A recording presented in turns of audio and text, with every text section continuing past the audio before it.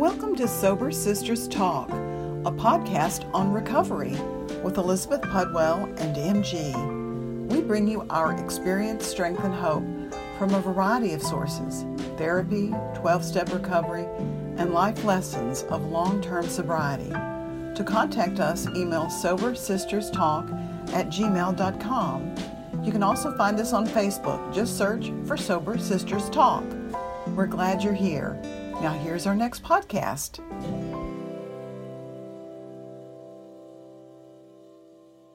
Also, we'd love to invite you to a Zoom meeting this Friday night at 6 p.m. Central Standard Time.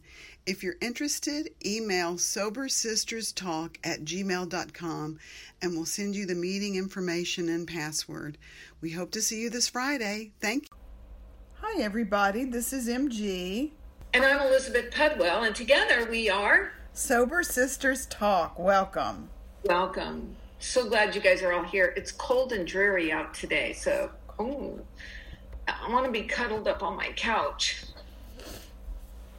So, I thought we would talk about emotional sobriety and how it shows up, what it looks like. Do you know you have it? There's like a checklist. Not really. Okay, so the reason that I wanted to talk about this is last Saturday, my middle son, who lives with me, informed me that he got a job in South Dakota, and he was moving on Thursday. So yesterday he left. And so you had like 5-6 days to process this news. More like 3 or 4. But it's a good thing. I'm, from the very beginning, I'm torn. Yes, I don't want him to leave. I like my babies in my nest nearby. But he got an opportunity. He got a really good job. And he made that decision and that choice. And I'm proud of him for doing that and having that courage. I think it takes an incredible amount of courage to do that, to leave your family. His core family is here. So, but he has, it's a career decision.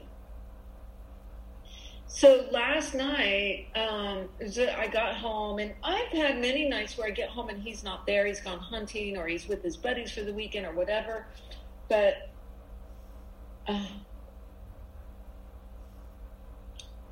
it felt really lonely and empty in my house. And I was painfully aware of a void. And I got really emotional, as it's still kind of lingering. I'm trying to talk about it more and more so that I, can process it and release these emotions that I'm feeling. But I realized what it is that I'm in withdrawal. And I don't know if you've ever seen that movie. I think it's Something's Gotta Give. No. The one with Jack Nicholson and Helen Hunt. That's it. She has the little boy with the asthma. Yeah. And then he hires the doctor to take, and the kid's all better. And she's like, I don't know what to do. It's like all of this. And I realized that I have been exerting a lot of energy around my mental taking care of this kid. I'm not taking care of him. He's an adult. But I'm like, maybe he, a lot. Well, is that not normal for a parent to do that, though, Elizabeth, to worry? Oh, I'm sure it's normal. I don't have any, but, for this addict, it was filling a void. And there's a void there now. So I'm going to worry about you. No, I'm not. But I just was like, all of a sudden I was like, I don't feel emotionally sober. I feel like really rocky. And it's not bad. I don't feel bad, but I just feel emotional. I feel like this, whereas I don't normally feel like that, So is it safe to say that emotional sobriety is more like a level indicator? I think so. For me, it is. Mm-hmm. I think, pre-emotional recovery, I was like this. Yeah. And listener, I am doing the motion of a roller coaster, an extreme roller coaster. And now I feel like I'm level most of the time. Yeah. Not flat. I have a very high vibration, and I feel like life is good and life is treating me well, and I have a lot of energy and exuberance for life, but I don't go up and down. And I was like feeling very, very emotional yesterday, and I still am. Now it's better, but it's just there's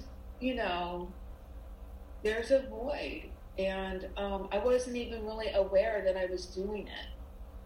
I mean, I knew that I was concerned about him and all of that, but it's that creation. For me, emotional sobriety is about dealing with those types of things, the voids. So when Samantha, here's a really good example for what happened when Samantha graduated from high school. I knew it was coming. I could see that. And I was like, okay, like there's going to be this huge void in my life, and I need to fill that with elements. And, I've had a couple of days to think about filling the elements I'm going to put in there. And, I think that when I am not in that level place, rolling along, and something pushes, like I'm going to say center of the road, trudging, just, feeling okay, feeling content, just feeling good, everything's fine, no alarms, that is my emotional center. That's where I feel most centered. And if something shifts me off that, and I'm cocking my head to the right, listeners, when something shifts me left or right, wonky, happy or sad or whatever, I have been so much on my center that when I'm off of it now, then it's alarming to me, because it's like, what the hell is going on? I think it's also an indicator of our long-term sobriety, Elizabeth, that we want to get back to center. I don't want to be off kilter. Immediately. Exactly. I am not interested in staying in this spot at all. Well, because that spot can lead us to dangerous things, right? It makes me feel vulnerable. Yeah. And there's nothing wrong with, me being vulnerable. I am, but I think it does make me feel very vulnerable. Like, what it reminds me of is the same kind of feeling when I lost my dad. That's what it makes me feel like my dad's gone, And Andrew's not my dad. And Andrew is not like, I don't need to fill that void with another child or my dad. I need to fill that void with myself first. And then I need to put a man in my bed, In a sober way, listeners, in a sober way. Yes, in a very methodical way, which I am doing. I have a third date with a man tomorrow, and really like this guy, and I'm enjoying hanging out with him, and feeling like, I haven't had a third date with a man in a long time. So I do think that these things all play together, and I don't think it's any accident that the timing is where it's at. So I do think it's really interesting how, first I got a couple of new young sponsees, and I worked with them a couple of months. They're both on step 3. And now, here comes this thing, this big void, and dating somebody at the same time. So I do think that for me, all of those things line up. They are me manifesting the life that I want and what I want to create. And I just know, like, that feeling of withdrawing from expending emotional energy is for real. Even, I don't know, what am I, 17 years this August, you know? So walk us through the process of what you do to get back to center. Number one is this. It is exactly this. It is talking about it, sharing about it, saying it as much as I can. Because in each time I share it, it diminishes the emotional impact. And it also brings different elements up to me, like the new sponsees and the, Tom from San Diego and, the other things that are going on in my life and that I get to, and he's so happy, he called me, we talked this morning while I was on the road, and I mean, it was emotional for him too. He cried when he left, and it's not a bad thing, it's just that we're separate, and it's hard. We love each other. I liked having him there. It was very useful, but he was stuck, and now he's unstuck. And that's what I want for him more than anything else, is to be unstuck, So the first thing you did was you started talking about it, and that's how you process, something going on. And a part of that processing are the messages that you talk to yourself and that you say to yourself. This is a happy occurrence. I'm happy for him. We were together. I had this great opportunity to be with him. I've got these other sponsees that need me. I'm dating someone, going on a third date with someone. So you start talking about like the positive things that are in your life. So it's a redirection of like this sad energy into a positive energy. Even like, what can I do to fill the void, Oh, yeah. Because that's what the void is there for a reason, And so even just like last night, I went into the bedroom and I cleaned it up a little bit. And even that helps immensely. Like the tactical process of touching stuff, moving stuff, cleaning it. When my boys were young, and even Samantha, when they would go out of town, Samantha went to California every summer for years, for like 8 years in a row. And I would go in her bedroom in the first week and clean it up and touch all of her stuff and remake the bed and do all of these things. And the boys, the same thing. I would go tell them when they came back, you are chuck and you are cram, so because they chuck and cram their stuff. But it felt really good just to go in there and touch their belongings, smell it, and then clean it and organize it, and that was my way of connecting with them. And the same thing is true there, just looking at the stuff that he left and touching it. And that is part of that. I think after the talking is that part of it. It's the tactical. What can I do that's touching? That is a tasking at it. And as I clean up the room and rearrange it and make it, more the guest room, which I've wanted to do for a long time, the void just begins to, naturally be filled with, other things. Well, as a part of that tactile exercise, also about grounding your space and so is that tactile exercise also a way to get you back to reality? That this is, it's not in your head, this is in the world, here is this real thing. Is that a piece of it, you think? Yes, and also there's this practice that all of us have, and I would guess that my sisters have it as well, that when something is upsetting, we clean. We clean. We clean. We organize. We vacuum. We wipe. And once that's done, then I can feel better. I see that. I have a girlfriend who does that as well. She says it's almost like a Zen exercise. It is. Where she's like making something better, like immediately. So there's an immediate gratification from that. And also, I think spiritually there's an energy shift, when we... It's an order. Right, yes. right. Let's have everything in order, yes. And I notice whenever Samantha comes over, if she's feeling agitated, she'll start wiping my counters and stuff in the kitchen, And it's so, yes, that's why I said I'm sure my sisters do this, because my daughter does it. And I never told her, well, when you feel agitated, just clean, She just does it, It's like part of our DNA, I guess, Just have it's a method of control. It's like this outward semblance of control. It isn't really.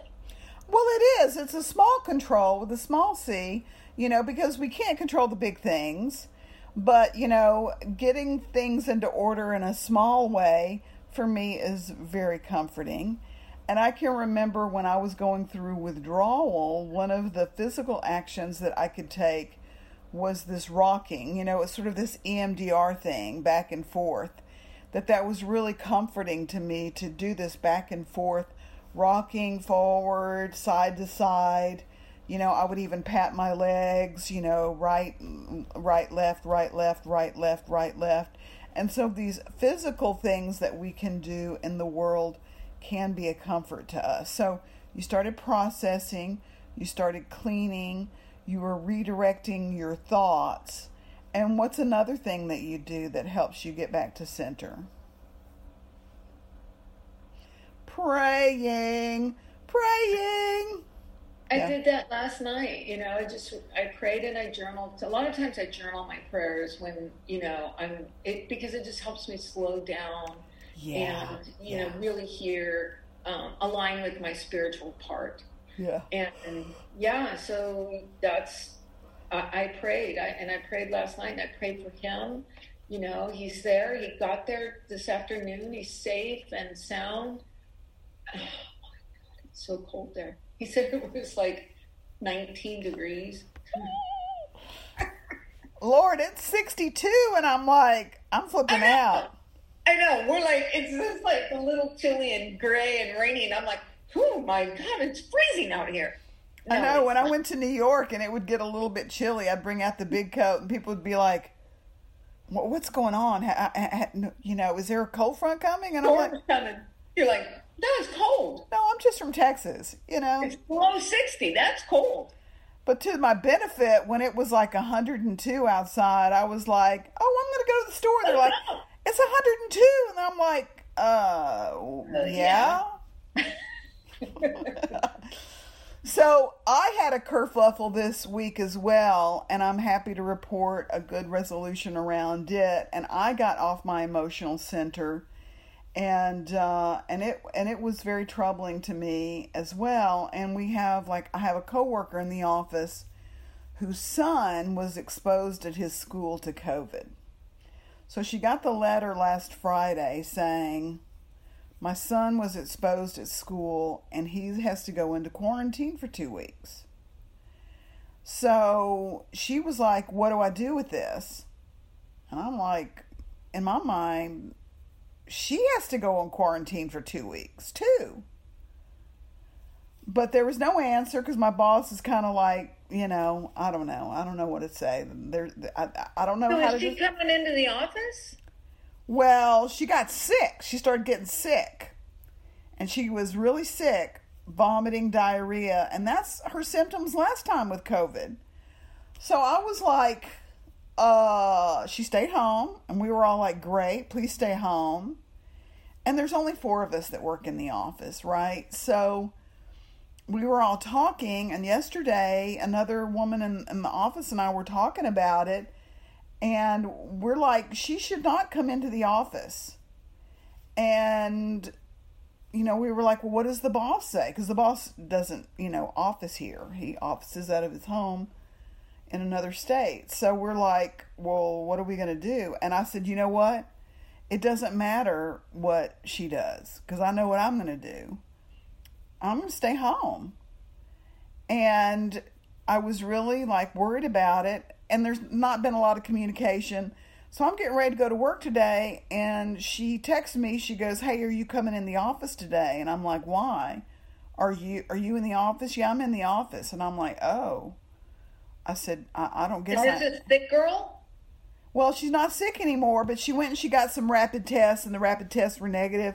But, that doesn't, that's not swaying me. We all know that these rapid tests are iffy.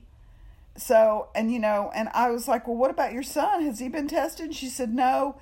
The school says he has to wait until like next Wednesday or Thursday, which is right, because, the way that the virus will replicate, you can throw out all these negatives and still be positive, and you have to wait until the virus starts expressing or whatever.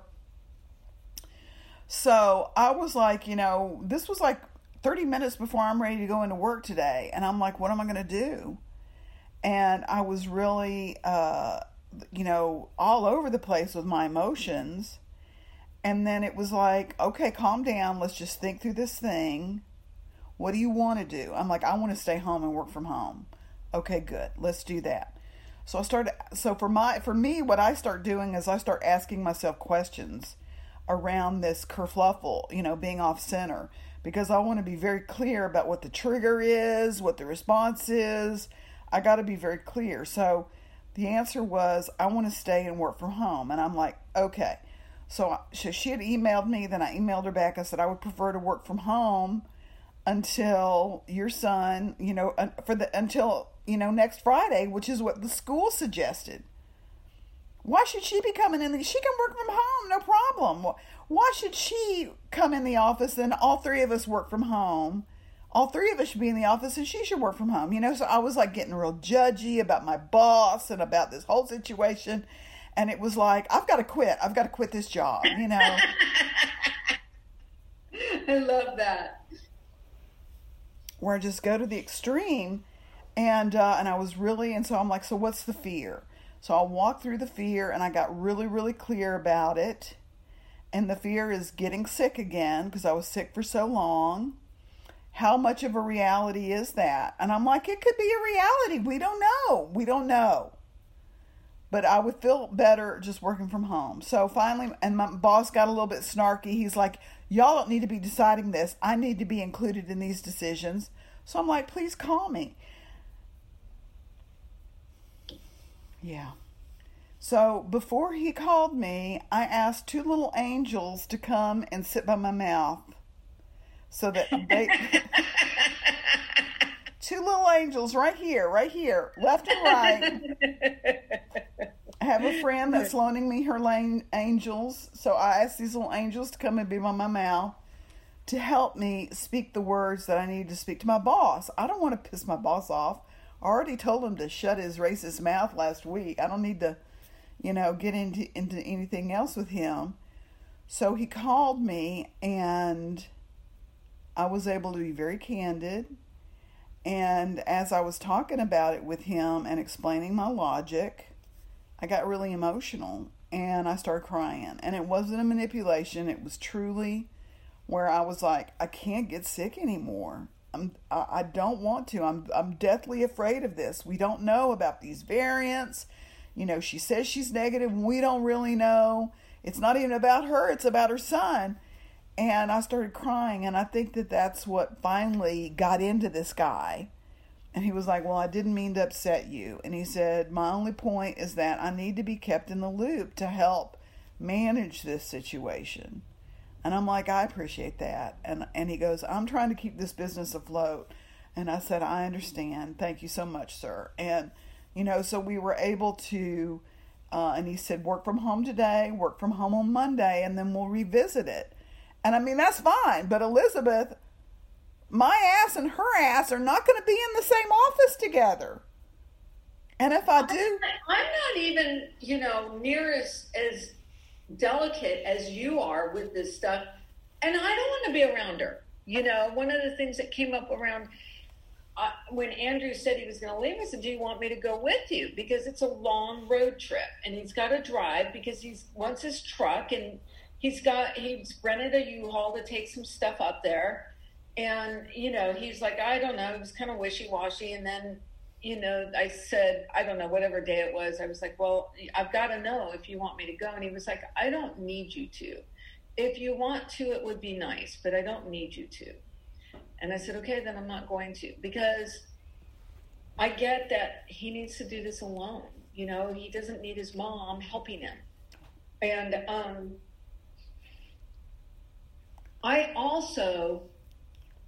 I think that so I like the analogy that you gave of like asking yourself questions, you know, what is the motivation here? And that when we get emotional, it doesn't mean you're being silly or, I don't know, like a crazy woman. You know, I hate that. When you get emotional, it's because it's important to us and we're learning from it. And I don't want to be near somebody who's been exposed because it's not safe. And then I have all these other people, like I have a couple of people here at work that I would expose, my granddaughters, my other son and his wife. I don't want to expose all of those people. So if I found out I was exposed, I would have to, or even if I got on an airplane, I would have to quarantine for a couple of weeks because it's not fair to other people, you know? So that's kind of the reason that I decided to you know, not go. Yeah. But also because it's better for him. He needed to go. He needs to do this thing by himself.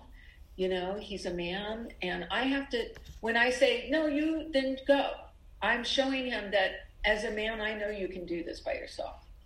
Yeah. I trust you to do that by yourself. Right.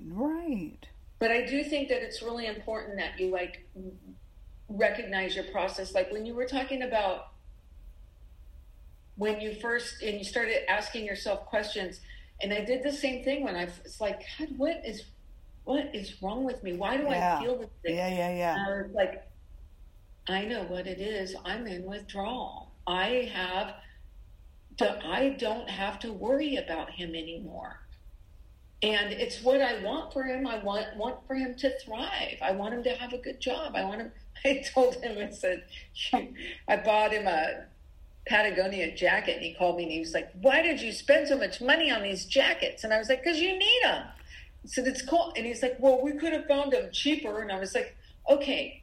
No. That's what I told. I was like, look, you can survive where you are if you have the right gear. If you don't have the right gear, you're not going to be happy going outside to your truck. You're not going to be happy going outside from work. You're not, you know. And listen, before I went to New York, my dear friend Esther Lee, she like outfitted me. She's like, okay, so you're going to New York. Do you have any boots? I'm like, well, I got my cowboy boots. She goes, okay, so you don't have any boots. Yeah. Okay, so do you have a coat? And I'm like, yeah, I've got that, you know. That jacket. She was, okay, so you don't have a coat. Okay, great. Do you have a hat? Do you have gloves? And I'm like, and so she was like inventorying all my stuff, and it was completely inadequate. And she was like, listen, you can really enjoy being outside if you are outfitted properly.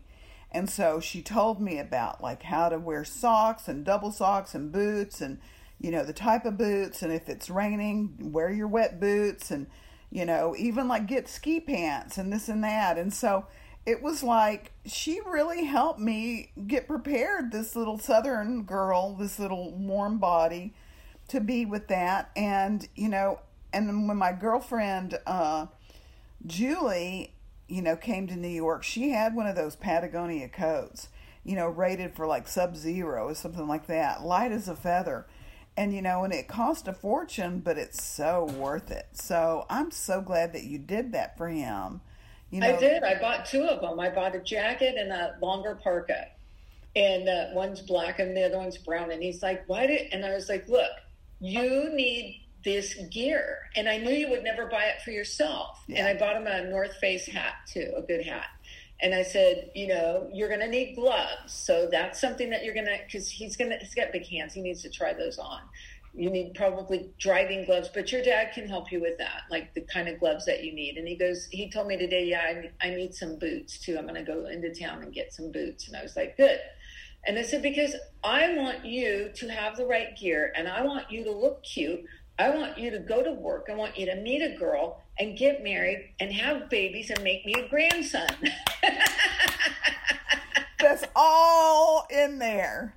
It's you've got your motives down. You know exactly why you're doing that. I do. That's funny. I do. That's funny. But you know, but it's also self-care, Elizabeth. You know, and you're teaching him. You know, that's what I told him. I'm showing you the way how you take care of yourself, and there's certain things that you don't squinch on, that you don't need to save money on a good jacket. You know, you live in South Dakota, you can save money on pots and pans. You know, you don't need really good pots and pans. You can save money on housing because houses are cheap there. A lot of different places, but you don't skimp on the gear, you know, because that's a matter of life and death. Well, and you can be comfortable. Right. So, you know, I was able to get back to center, you know, fairly quickly. And that's also part of emotional sobriety, is that because we have these strategies, Elizabeth, I don't have to live in that place of being in distress. I don't have to stay in that place of fear. I can work through it and get back to, you know, steady as she goes.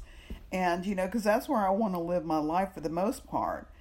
And that's why, you know, it's sort of like our foundation that we have and our processes that we've tailored over the years to our own, you know, selves are something that we have to continue and build and sustain, because at any moment a trigger could like jump into our lives. And if we don't have a process of reaching our emotional sobriety, there is the chance that I can be knocked off course, which I never want to do. And another thing, and I didn't have time to do it today, was to call a friend. And that's part of my processing as well, to commiserate with someone and have them validate my concerns. You know, and I was going to call my friend Esther Lee and like saying, do you know what my boss is doing? Blah, blah, blah, blah, blah. And she was like, that's outrageous. And I'm like, I know. And, you know, to have her commiserate with me and validate me. And, because you know what that does? That eliminates the need to sex at these problems. I don't need to go have sex at these problems, because I can take the time to, first of all, notice I'm off kilter. I feel emotional. Pay attention to it. What is it? What's really going on here? Recognize it. Share about it. Call somebody. Tell somebody.